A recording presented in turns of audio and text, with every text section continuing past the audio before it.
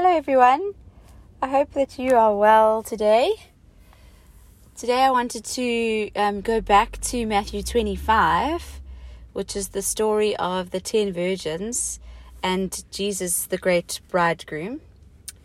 And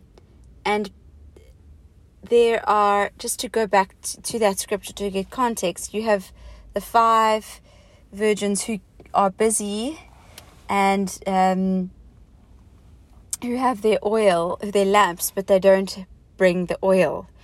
And so they are the foolish virgins, and it could be seen as those who are networking their ministries, but their hearts are far from Him.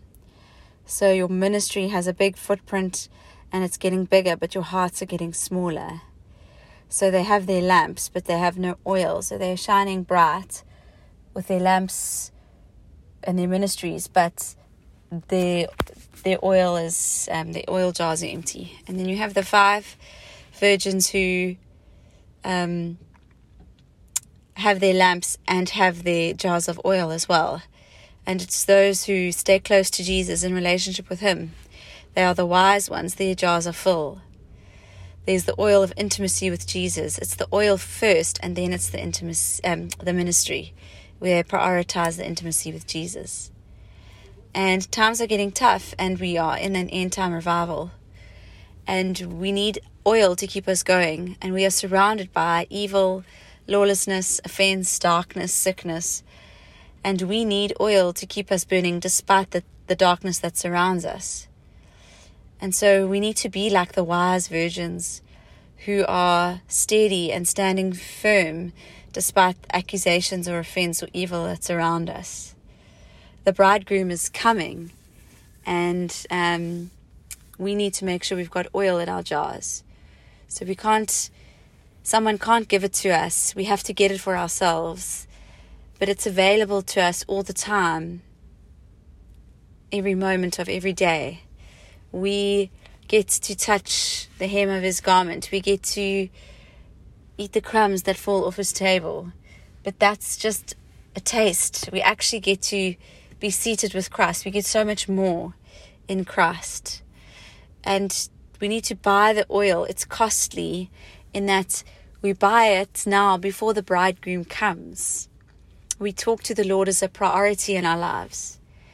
In buying oil, we don't earn it, but we invest ourselves in a costly way. We position ourselves to receive the oil of intimacy with Jesus.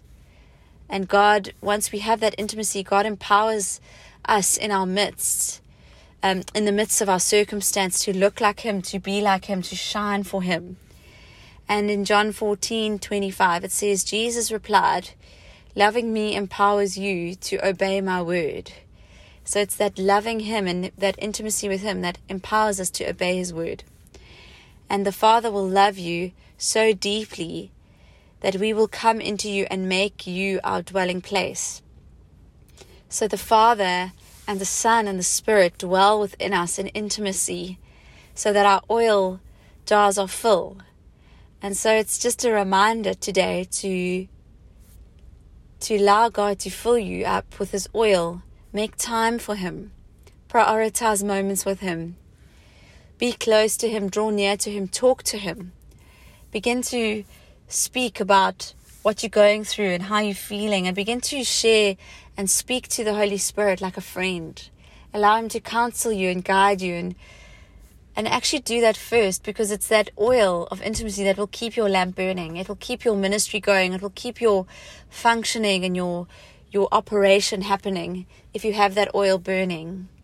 But how sad will it be one day when Jesus comes back and your oil jar is empty, but your light is burning and you don't have enough oil. And He says to those 5 virgins that He says, "Away, I don't know you. You can't come in because I don't know you. I don't have that intimacy with you." And Jesus wants us. He longs for us to be close and intimate with Him. And so my encouragement for you today is make time for Him. Sit and allow Him to fill you with His oil of intimacy. In Jesus' name, amen.